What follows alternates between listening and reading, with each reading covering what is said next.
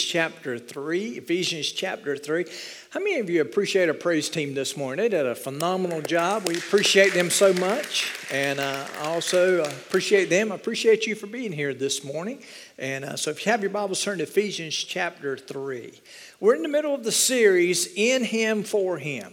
And what I want to do is try to help you to understand how the book of Ephesians is set up. And that's what we've been doing, is making our way through the book of Ephesians, verse by verse.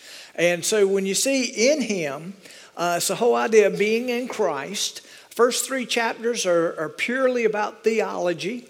And then you come to chapters 4, 5, and 6, and it's all about for Him, and you're talking about just practical application. And that's what we're going to be looking at in the weeks to come. But today and next week, we're still in chapter 3, and we'll be looking at that. So we'll be looking at some theological things today and then next week. Today, the subtopic is really a mystery revealed. Now, how many of you like a good mystery? You like a good mystery? Some of you read a lot. Yeah, look at you. It's like, should I be able to? Yeah, it's fine to like a mystery, especially some of the old stuff on TV, you know, when it was clean TV and the mysteries they had back then. Well, there's mysteries that are not only that we see on TV or in books, there's mysteries associated with God's Word. Now, the word mystery is used 22 times in the New Testament. 17 times by Paul himself. And of course, let me give you a definition of mystery. Anything kept a secret or remains unexplained or unknown. Now, here's what you'll find interesting in the context of Scripture when it comes to mystery. The emphasis of the word mystery in Scripture is not on the fact that there is a secret or there is something unknown. The emphasis is that something is about to be revealed or someone is about to be enlightened. So it's kind of interesting when you hear mystery, you think, oh, there's this cloud of mystery, there's this unknown. The emphasis is not on what's unknown. The emphasis is placed on what's getting ready to be shared, what's getting ready to be revealed. And that's the whole idea of what it means when you look at the context, especially in the New Testament, of this word mystery. The purpose of Scripture is God revealing Himself to us, namely where a mystery is being revealed. In Paul, in chapters 2 and 3 of Ephesians, is revealing a big mystery. The mystery is, and we saw it really last week, is that all are one in Christ. So look at the introduction on your outline. The mystery is that there is no distinction between Jew and Gentile, which implies that there are no distinctions with those who are in Christ, those who know Christ as their Lord and Savior, those that make up the church. There's no distinctions. And so when you say, okay, tell me about the church is made up of believers, no matter what background they come from, no matter what race they're a part of, no matter what nationality they have, it's all made up of one. And Paul reveals that in chapter 2. We saw that last week. And then in chapter 3, it's like he says, okay, I want to give you some more information as it relates to what I've just shared with you. And that's what he's getting ready to do. Now, let me just say this before we get into the message. The Jews wanted this news to remain a mystery.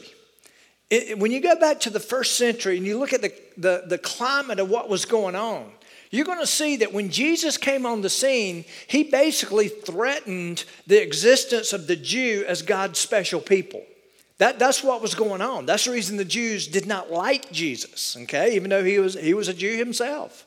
But the Jews in the first century wanted the mystery to remain a secret.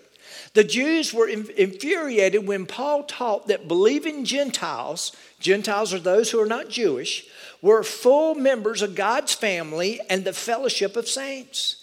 Even in the church, many Jewish believers thought that Gentiles had to first become Jews before they could become Christians, or at least they should be regarded as a second-class citizen in the kingdom of God. The Jews disliked Paul's wholehearted acceptance of Gentiles into the church, free from all Jewish laws, traditions, and customs. There was that whole idea that, okay, before you can become a Christian, you got to become a Jew first. That's namely the reason Paul wrote the whole book of Galatians. But he's referring to it in the other epistles too, and he does it right here in the book of Ephesians. You see, they felt threatened by his zealous, far-reaching efforts to bring more and more Gentiles into the church. The vast majority of unbelieving Jews regarded Paul with horror and considered him a dangerous heretic. And so they named him basically a heretic when it came to this whole theology of who could become those in Christ. But that didn't stop Paul. The first thing I want you to see on your outline is this: the mystery revealed to Paul. I want you to look at verse 1. It says this of chapter 3. It says, for this reason. Now, the reason it says for this reason, it's referring back to Ephesians chapter 2, verses 11 through 22. It's that whole idea of what he's referring back to. So he's referring back to last week's sermon, when the whole idea that Jew and Gentiles on equal footing when it comes to who Christ is. If you're in Christ, there's no distinction between you two. There's nothing there. And so that's the big revelation that's being brought out. Now look at verses 3 and 4 of Ephesians chapter 3. It says this: how that by revelation God made known to me the mystery, as I have briefly written already. That's what he said in chapter 2. By which when you read, you may understand my knowledge in the mystery of Christ. What he's saying there in those two verses, he's basically saying, I've already shared with you the mystery as we saw last week. And he's saying, I want to reiterate that, and I want to bring some more thoughts to that whole process. And that's what we're doing today. That's what he's sharing with us today. So let's pull out a couple of words here. When you see the word revelation, it literally means to reveal by taking off the lid, revealing something that was not known. The word understand here in this text means to reason and decide, and when necessary, act accordingly or believe accordingly. So Paul is saying that he was passionate about making sure that the Gentiles knew that they were included in the new covenant and that they were not inferior to the Jew. That was his whole mission. Now think about Paul's past. He was a Jew. He was a devout Jew. He was a Pharisee. He described himself before Christ, I was a Hebrew of Hebrews. If anybody was a Hebrew, I was a Hebrew. I was proud of the fact of who I was. Listen, before Christ, before he had his encounter with Jesus Christ, he would have thought the exact same way as everyone else. That Gentiles were second-class citizens. That Gentiles were without hope when it came to God. And so now he's going to be one who's shouting out to the Gentiles, hey, listen, you're included. You can be brought in. Isn't it amazing how God can transform a life? Next, the mystery revealed to Paul. The first thing he says there is to the slave of Christ. Here's what's interesting. Paul, when he writes this epistle, he is enslaved. You do know, not enslaved, he's in prison basically. And so what's interesting about this is that Paul did not see himself as a slave to Caesar or a slave to Rome. Look at what he says in verse 1 of chapter 3. For this reason, I, Paul, the prisoner of Christ Jesus. He's saying, I'm a prisoner of Christ. I'm a slave of Christ. He says that over and over again. Now, here's what's interesting. Look at the verse here on the screen, 2 Timothy chapter 2. He says this, Paul wrote this, remember Jesus Christ risen from the dead, the offspring of David, that's messiahship, as preached in my gospel, for which I am suffering, bound with chains as a criminal. But the word of God is not bound. Now think about what he's saying here. I am bound. I'm a prisoner. I'm enslaved here. I am a prisoner when it comes to this thing. And here's what I want you to know. While I may not be able to go out, I'm bound to this place. The word of God's not bound. It still can go out. And that's what he's doing. He writes many of his epistles from this location of being imprisoned. He says, therefore, I endure everything for the sake of the elect. The elect are those who come to Christ. That they, speaking of the elect, specifically the Gentile, also may obtain the salvation that is in Christ Jesus with eternal glory. So what was Paul saying? He's saying, you know something? I'm not a prisoner to Caesar. I'm not a prisoner to Rome, even though they've got me bound up. I'm a prisoner to the Lord Jesus Christ. And I will do what he commands me to do. Next, the mystery revealed to Paul to the servant of Gentiles. He not only describes him as a prisoner of Christ, he says, basically, I'm a servant to Gentiles. Look at what he says in verse 1. For this reason, I, Paul, the prisoner of Christ Jesus, for you Gentiles. That's so amazing to think about how far Paul's transformation came. Before Christ, I mean, he didn't respect Gentiles. He didn't love Gentiles. He didn't have a passion for Gentiles. It's amazing what God has done in his life. Now, here's what's interesting. We're getting ready to look at a verse here, or some verses in Acts chapter 26. Let me set those verses up for you.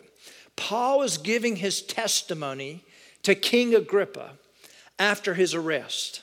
So here's what's happening at the end of the book of Acts. The end of the book of Acts, the Sanhedrin has brought charges against Paul. One of the charges that we read, or you almost have to read between the lines to see, and then tradition tells us this is the reason, is the fact that Paul, here's what he did. He was accused of taking a Gentile and carrying him to the temple and carrying him inside where only the Jewish people could go. That was the accusation that was brought against him. Now, it sounds like something Paul would do, wouldn't it? It's like him taking a stand. Many people say that Paul actually didn't do that, but there's some thought that he did. So he's defending himself to King Agrippa, and Paul is accused of these things. He's telling King Agrippa what the resurrected Jesus told him. And so look at the verse here. He says, but rise and stand upon your feet, for I've appeared to you for this purpose. The resurrected Jesus is talking to Paul, to appoint you as a servant and witness to the things in which you have seen me, and to those in which I will appear to you, delivering you from your people and from the Gentiles, to whom I am sending to open their eyes. Now, when he says to whom I am sending, is a reference to the Gentiles, to open their eyes so that they may turn from darkness to light, from the power of Satan to God, that they may receive forgiveness of sins and a place among those who are sanctified by faith in me. Now, let me just tell you what's happening here. Jesus, the resurrected Lord, the road to Damascus, remember the whole scene, is commissioning Paul to do what? To reach the Gentiles. Now think about that. What was he doing just before he encountered Christ? He was trying to destroy the church. Now he's called to build up the church, listen, by means of Gentiles. Now think about how crazy that is. He was someone who wanted to destroy the church, who thought nothing of Gentiles. I mean, he just saw them as the rest of the Jews saw Gentiles, meaningless. And now he's being commissioned by the resurrected Jesus to not only build the church, but to build it by means of reaching Gentiles. That's mind-blowing to think about what's going on here. Next, a mystery revealed to Paul to the steward of grace. The steward of grace. Look at how this is written here in verse 2. If indeed you have heard of the dispensation of the grace of God, which was given to me for you. Now there's a lot to unpack here. The phrase dispensation of the grace of God could be translated, and is translated in some of your translations, as stewardship of the grace of God. Now here's what he's talking about. Just as Paul, we are not only the recipient of God's grace. If we know Jesus Christ as our Lord and Savior, we're not only recipients of that grace, we're also called to be stewards of God's grace. Now think about that. Now think about what we've studied in the Scripture many times. We are called to be stewards of what God has given us, right? Stewards of our time, our finances, our resources, the gifts He gives us. But how many of you have ever thought of the fact that we're to be stewards of the grace He gives us? Now that's probably foreign to a lot of us. But Paul is basically saying to us right here, he's saying, you're a steward of the grace of God. The grace that was given to you, you are to protect it, you are to dispense, you are to send that same grace out into to those around you. So here's what it means. To be a steward of God's grace means we are responsible to administrate or dispense the truth of God's grace, or to minister through God's grace. Now again, who are we talking about here? We're talking about the Apostle Paul. You see, what's interesting about the Old Covenant and the way the Jews viewed the Old Covenant, there wasn't a whole lot of grace talked about in the Old Covenant. It was all by way of the law. It was keeping the law, keeping the customs, keeping those things. So Jesus comes along, and his message is not so much about the law. His message is about what? The new covenant, which is full of what? Grace. So you had the Jews, namely Paul especially, who was trying to work their way in favor with God by being righteous, by keeping the law, by doing all the right things. And now the whole terminology of Paul is not only that he's called to reach the church by means of the Gentile, but now he's called to live a life apart from works and the law, all about grace now. Think about how big of a deal that is. It's not now by works and then what I've done to impress God. It's now I can't do anything. He had to do it all for me. And it's by his grace. He says we're stewards of that.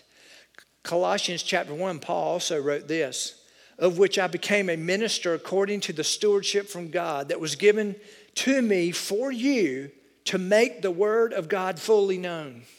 To make it fully known. You know what the emphasis of fully known? That thing that was out there that was unknown is now known. It's the talk of mystery again. It's the talk of something being revealed. Now, grace, and this is not on your outline, but I found this, I love this definition. In simple terms, God's grace has threefold promise to it. It's God's unmerited favor, which means what? Giving what is not deserved. So there's three aspects to this grace we're given. God's unmerited favor. Secondly, it's a supernatural enablement. How many of you ever thought of the grace that you were given? It's not only him giving you something you didn't deserve, but it enables you. Okay? And then thirdly, empowerment for salvation and for daily sanctification. Grace not only moved me into the right standing with God, the grace that was provided by Jesus Christ, it not only did that, it sustains me daily. I need that grace every day to get me through. And that's the language that we're seeing here. Paul had it. He's talking about grace. Paul have it. We have it. Both believing Jews and Gentiles have it. Next, we see the mystery explained by Paul. And first of all, we see how it was concealed. The mystery seemed to be concealed for a while. Look at verse 5. It says, which in other ages was not made known to the sons of men. And so the whole idea is the mystery. It was concealed. Now, why was it concealed? Now, let me say this. There are two ways something is not known. Generally, two ways something's not known. Number one is through deception. I don't know something because I've been deceived into thinking something else. Okay? So there's a form of deception. So I don't know something because I'm deceived about something, or through ignorance. Through ignorance. So there's two ways something's not known, through deception or through ignorance. Now there's two ways to look at ignorance. It could be have never been taught, but capable of being learned. Okay? You see what I'm saying? One way I could be ignorant is that I've never been taught, but I could be capable to learn it if I knew it. Okay, I know this is deep, but follow me here, okay?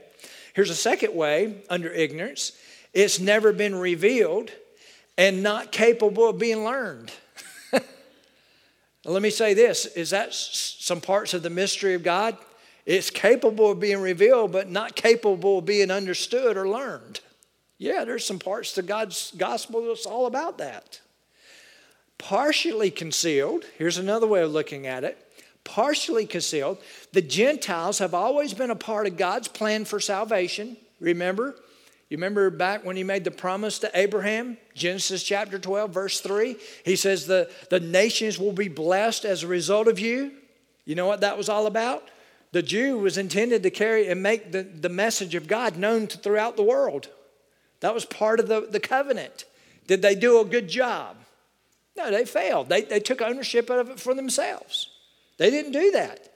So there's a partial concealment The Gentiles have always been a part of the plan, but now it is very clear.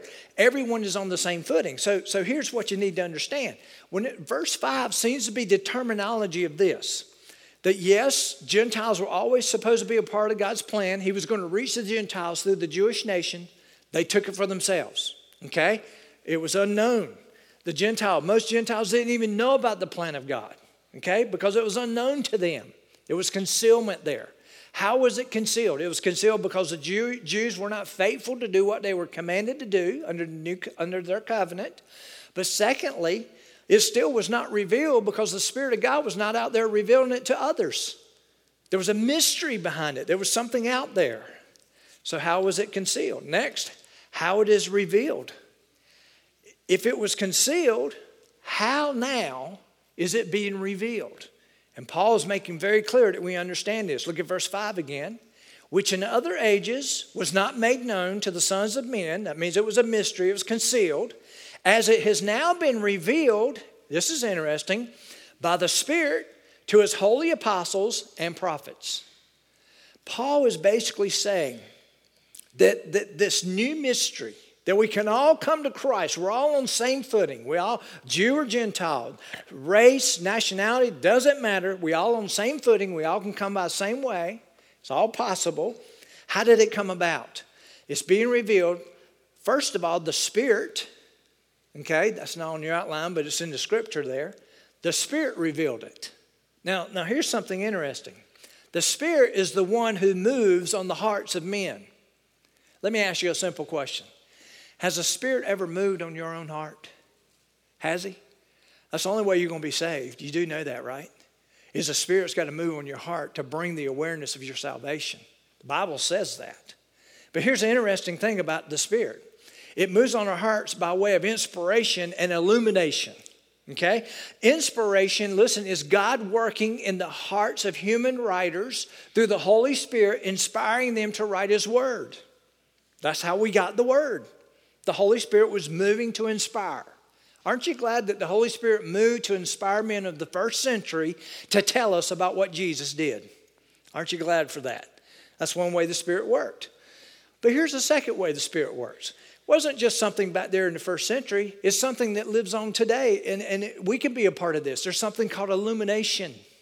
Let me ask you a question. Don't raise your hand, but I want you to think about it. Have you ever been illuminated to God's Word? That's when you see some powerful things. Illumination is the Holy Spirit's work of bringing light to the words of the Bible as one reads God's Word. Here it is right here. I'm reading God's Word. God, there's just something that I'm dealing with in my life. All of a sudden, I'm led to my daily devotion or whatever I'm reading. Maybe it's a chapter a day, whatever it is. And you start reading, and all of a sudden, you've been crying out to God to give you a word about something. All of a sudden, there it is right there. You know what that is? That's illumination. That's God giving you a word for what you need. Hopefully, God's going to give you a word for what you need today just by hearing His Word. That's the goal around here. Did you know that? That when people show up here, that's our prayer, is that you be illuminated. That God's Word would match up where you are in your life, and you can see a true miracle take place in your life. That's how He moves. So we see, how did this mystery become revealed? Oh, the Spirit moved on the hearts of men. The Spirit moves on our hearts. Here's another group, the holy apostles. Apostle literally are those who were called and then sent out. That's what it literally means. Those who were called and those who were sent out. Paul was an apostle, okay? And he was one that was called and then he was sent out. That's how we learned about the mystery. Because of that, we can all be included in God's grace. Here's another group, the prophets. This is a group who speak the words of God to the people. Okay, that's the prophets. All three of these were working in the first century, and the Spirit continues to work today in such a way that the mystery can be revealed to us. Next, the mystery explained by Paul, how it was received. Now, your outline probably says it should be how it is received. Sorry about the typo. Look at verse 6. It says that the Gentiles should be fellow heirs of the same body and partakers of His promise in Christ. There it is again, through the gospel. Now, when it says fellow heirs, here's what it means. One big happy family. One big happy family. If you want to paraphrase of that, it doesn't matter what race you're a part of. It doesn't matter what nationality. It doesn't matter what socioeconomic standing you're in. All one big happy family. That's literally what it talks about when it talks about fellow heirs. Those who are in Christ. Listen, fellow heirs, one big happy family of the same salvation, in the same church, promised the same eternity, not segregated at the temple. That's what all that means. That's the mystery being revealed.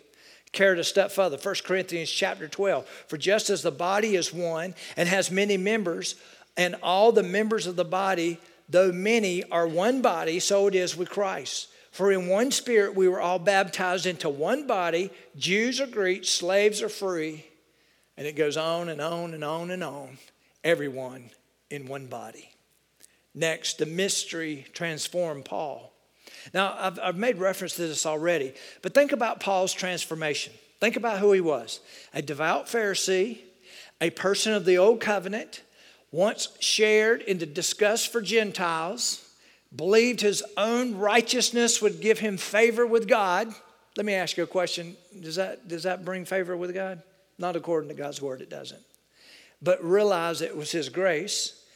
When God gets a hold of a life, he radically transforms it. He does. Y'all, when you look at the life of Paul, who was Saul, by the way, you remember? When you look at him, you know that he was radically changed. Everything about this man changed. And we see that. So how did it come about? First of all, look on your outline, through God's gift. Look at verse 7. Of which I became a minister according to the gift of the grace of God. Now, let me say this. This is a grace that provided salvation that also brought transformation. That's what salvation does. Listen, if you believe salvation has come to your heart, there will be transformation. Something will change. Your perspectives on things will change. Your love for people will change. Things will change. They'll radically be changed. Listen, if you say you have salvation, there's no transformation apparent in your life, you don't have salvation. It's something that changes you. It doesn't mean you automatically become perfected. That's the day still out there somewhere. It does mean, however, that there's a transformation process that takes place in your own heart. Now, what's cool about it, if you want to say, okay, how can I study how someone was transformed almost immediately, you can look at the Apostle Paul. If you're to say, okay, give me an example of someone who was transformed, but it seemed to be more of a process, can I introduce you to a guy named Peter? Remember him? It was more of a process for him.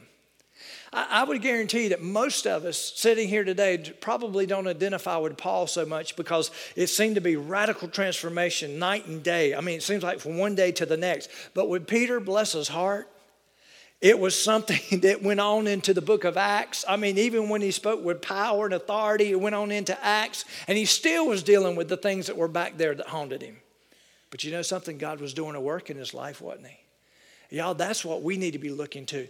Listen, when salvation, when the grace of God touches our lives, it comes as a gift, but it's that transformation. Hebrews chapter 2 says this, how shall we escape if we neglect so great a salvation, which at the first began to be spoken by the Lord and was confirmed to us by those who heard him? It was the language, here's what you say, this language of salvation came by way of Jesus Christ himself. He was the one who brought it about. Next, the mystery transformed Paul through God's power. Look at verse 7. He says, of which I became a minister according to the gift of the grace of God given to me by the effective working of his power. Now, here's what we need to understand. In other words, the fact that God could save a proud, self-righteous Pharisee and commission him to be an apostle to Gentiles was a clear demonstration of the effective working of his own power. It was the working of God. Let me ask you another question. Is that same power alive in you today? It most definitely is. How do we realize that power is working in us? Listen. By way of submitting to what God brings into your life. Listen, the greatest way that we see power, the power of God working in our life, transforming us, only comes by way. The clearest way we can see it is through us submitting to what God brings into our lives. That's when we see it. That's the only way it was going to happen for Paul. He began to submit. You remember the question? You remember the road to Damascus? He's there. All of a sudden the light shines in the noonday. It was a resurrected Jesus looking at him. 2 questions. He said, "Who art thou? And what do you want me to do?" What did Paul do the rest of his life?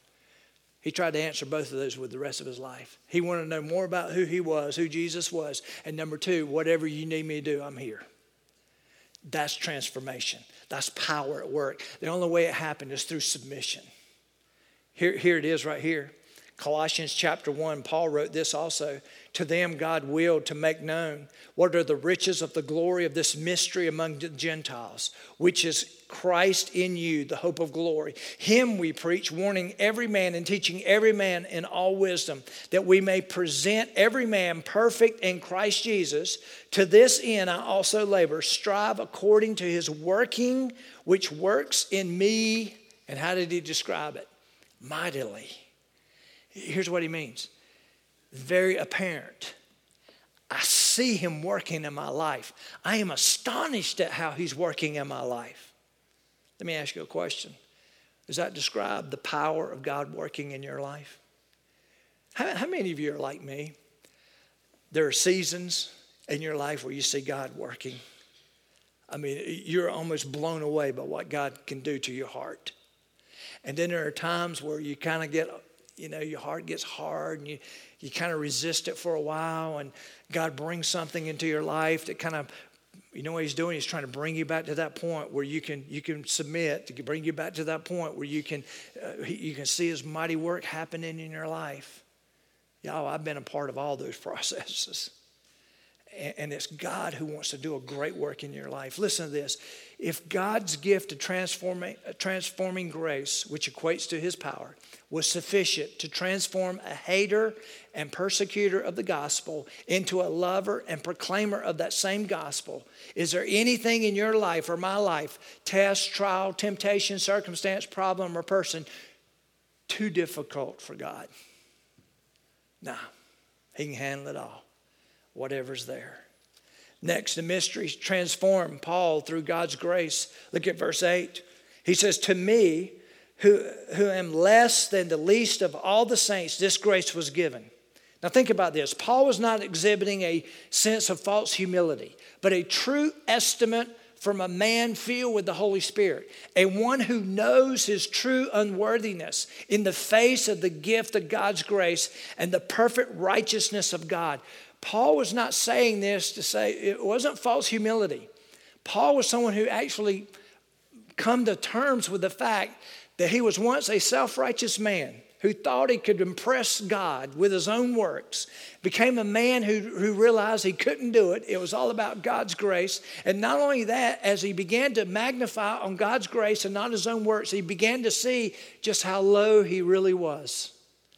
I mean, that lets you know that there's transformation taking place in a person. Listen, if there's something going on in a person's life where their language becomes I, me, look at me, look at I, that's not the transformation of grace taking place in that person's life. Because when the transformation of grace takes place in a person's life, they become humble. They become people who see their unworthiness in light of God's grace.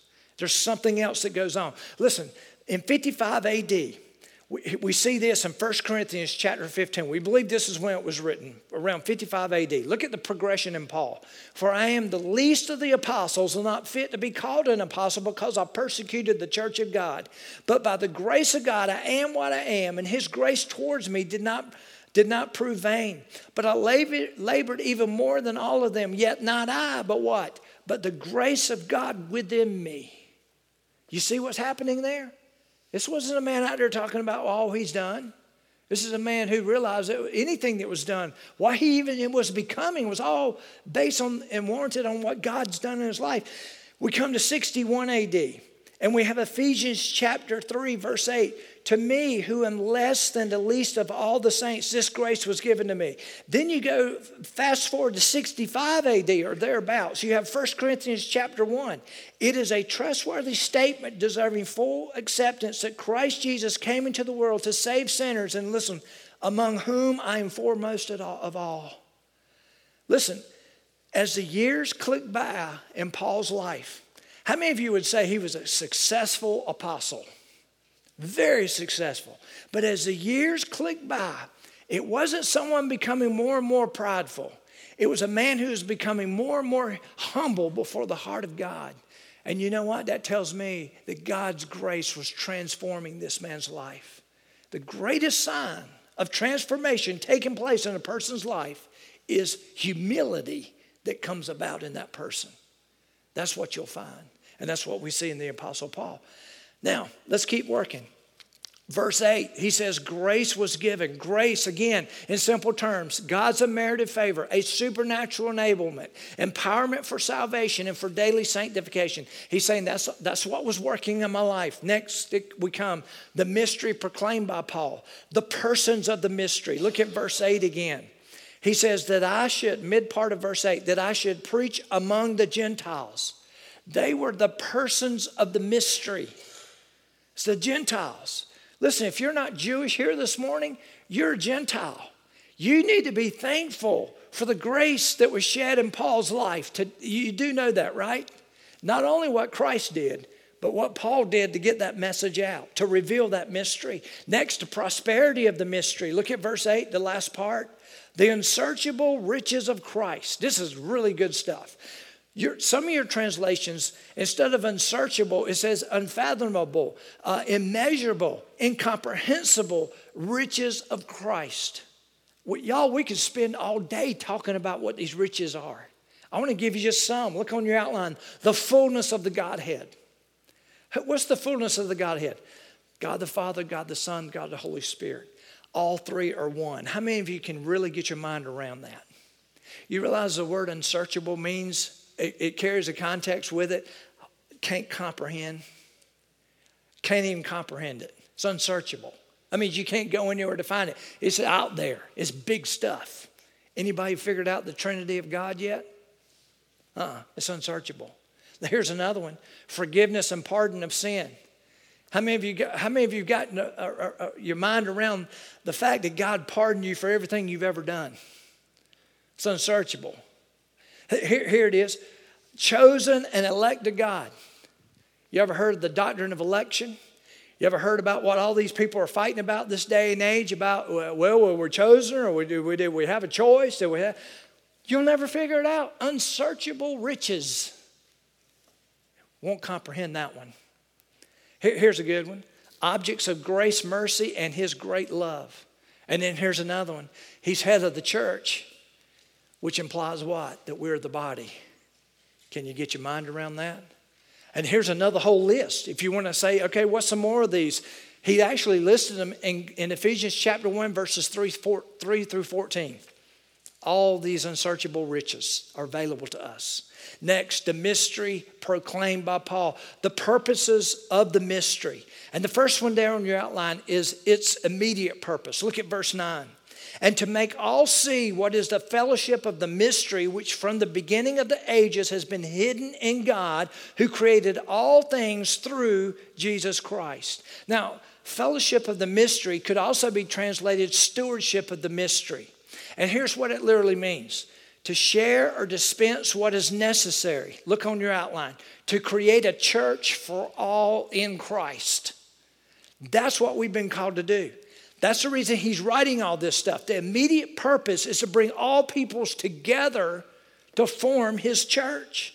John Piper in his book Cosmic Church writes this concerning verses 9 and 10. We don't usually hit targets that we're not aiming at. And the target for the church is to demonstrate to the evil powers of the cosmos that God has been wise in sending his son to die, that we might have hope and be unified in one body, the church. Therefore, when we fail to live in this hope and to maintain the unity of the Spirit in the bond of peace, we send a message through the galaxies. God's purpose is failing. He was not wise, he was foolish. Y'all, that is a great quote. We are called to be unified into one body, no matter what our background is. And when we don't move in that direction, we're dishonoring God. We're telling the world that he's not wise. Y'all, he is wise. He knows what's best. Not only the mystery's immediate purpose, but also its ultimate purpose. Look at verses 10 and 11. To the intent that now the manifold wisdom of God might be known by the church to the principalities and powers in the heavenly places, according to eternal purpose which he has accomplished in Christ Jesus our Lord. Manifold, that word manifold literally means diverse and complex. Wisdom is the ability to judge correctly, to follow the best course of action based on knowledge and understanding. Now, here's what you need to understand. Paul's point is that the wisdom of God has shown itself in Christ to be varied beyond measure and in a way that surpasses all previous knowledge. We as the church are to take this diverse wisdom, look on your outline, and to make God known to all in Christ. That's the mandate we've been given here. Today, this means that God's wisdom is shown even to angels and demons when people from different racial and cultural backgrounds are united in Christ in the church. If the Christian church is faithful to God's wise plan, it will always be in the forefront in breaking down racial and social barriers in societies around the world, and will be a visible manifestation of God's amazing wise plan to bring great unity out of great diversity. Y'all, that is one of the purposes that we see. You see, when we look at the church, here's what we see. Here's what we focus on. And rightly so. We are the body, he's the head. How many of you just say, okay, that's the church? The church is intended to make the head known. Is that true? How do you make the head known? Here it is. The greatest way we can do that is being unified in the midst of our diversity. That's what he's calling us to. That's what Paul is talking to about this whole mystery. Here's another one. The mystery proclaimed by Paul. The privileges of the mystery. And I got to hurry. Assured through faith. That means it's unrestricted. Look at verse 12. In whom we have boldness and access. This is speaking of Christ. In whom we have boldness and access with confidence through faith in him. Listen to this. Those who once were socially and spiritually alienated are in Christ, united with God and with each other. Because they have Christ, they have both peace and access in one spirit to the Father. They have an introducer who presents them at the heavenly throne of God, before whom they can come at any time. They can now come to God as their own Father, knowing that he no longer judges or condemns, but only forgives and blesses. I want to carry you back to the chart I used, or the diagram I used last week. You remember what happened at the cross? The veil was ripped in two. We see the most holy place. That's where only the high priest could go one time a year. The holy place, that's where the priest could go. We see the court of Israel. The men of Israel could go, the Jewish men. The court of women, only Jewish women could go there. And then out here you have the Gentile court. That's where most of us would have been there. When he died on the cross, let me just tell you this. We now can boldly come before him no matter who we are. We're no longer the Gentiles sitting out here outside the gates. When the veil tore, all the walls of separation came down. You understand that, right? Let me tell you how we know that. Let me tell you one thing that seals the deal. When Jesus died on the cross, did he die in the most holy place? He didn't die there. He didn't die in the court of Israel. He didn't die in the court of women. He didn't die in the Gentiles' court. My son and I were talking this past week, and he reminded me, guess where he died? He died outside the city walls. He wasn't even close to the temple. Most people believe he was over there at the trash dump of Jerusalem. That's where he paid the price. Isn't that amazing to think? That God's Son, if he is the epitome of what the temple represents, does it not only make sense that he be crucified right there at the most holy place? He was far from it. And yet, his death did what? It gave us access before a holy God. Access. But not only that, here's what so many people want to do. Oh, thank you, God, for the access. I can now come boldly. I can now be unrestricted. Thank you for that. But they don't look around and realize that the other walls are gone too. With races, with nationalities, all the walls are gone. We want the one with God, but some of us may second guess the other ones. That was the whole argument of what Paul was saying between Jew and Gentile. 21st century here in the good old South, it becomes more of a black and white issue. We need to pay attention to that. Next, the privileges of the mystery. It's only assured through faith, unrestricted, but encouraged through adversity, unhindered. Look at verse 13. Therefore, I ask you that you do not lose heart at my tribulations for you. He's basically saying, okay, I ended up here. I'm imprisoned. I'm a prisoner here. I'm not a prisoner of Caesar, not a prisoner of Rome. I'm a prisoner of Jesus Christ, and I'm here for your sake. He says at the last part, which is your glory. Basically, he's saying it's worth it all to do what God's allowed me to do. Here's the application. The call of the church is to be unified in displaying the glory and wisdom of God in Christ. This is the great mystery. Have we responded to this call, or have we been too focused on our differences and adversities? We're called to be one in him. Would you stand to your feet, please? Father, we just come to you right now. We just thank you for your word. Lord, I think so many times we get so caught up in our own little worlds that we don't realize that there's a big old world out there awaiting to hear the news that you came to this world to die for them. Father, I pray for each of us, Lord, as we look at through the lens of your word, of what Paul was saying here, that we realize that what you did on that cross, to break down that veil, to open up, to make access between us and you, Father, we thank you for that. But Father, I thank you for Paul, who revealed the mystery that not only that veil was broken, not only that thing that separated us from you was gone, but also the separation of those around us, Father. Lord, help us to realize there is one God, there is one Spirit, there's one church, there's one people in you, Father, and those people are in Christ. Lord, help us to realize that as we look through the vastness of this world, Lord, help us to realize it's not a black and white issue. It's not a rich and poor issue. It's an issue of whether we're in Christ or not in Christ. Father, help us to get our hearts around that. Father, if there's someone here today who doesn't know you as our Lord and Savior, I pray today will be the day they'll give the heart to you. Father, have your way in this invitation. In Jesus' name, amen.